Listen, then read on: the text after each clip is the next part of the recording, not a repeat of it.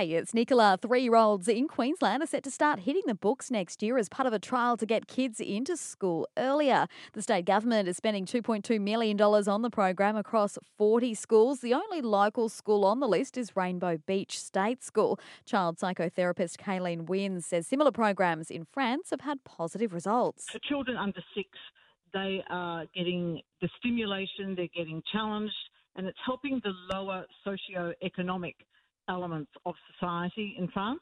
So it's becoming quite the norm in that particular country. It's working very, very well. A truck driver was airlifted to hospital in a serious condition on Saturday night after a crash on the Bruce Highway at Beerburrum Creek Bridge.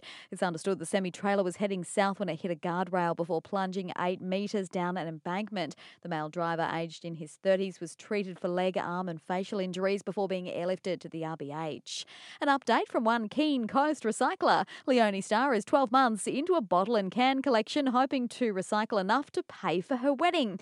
And she's getting there. The Sippy Downs local managing to pocket almost $9,000 so far after recycling more than 89,000 cans and bottles. It's been 12 months since the Containers for Change refund scheme was introduced in Queensland, with figures showing 1 billion containers have now been returned. More than 58 million of those have been on the Sunshine Coast.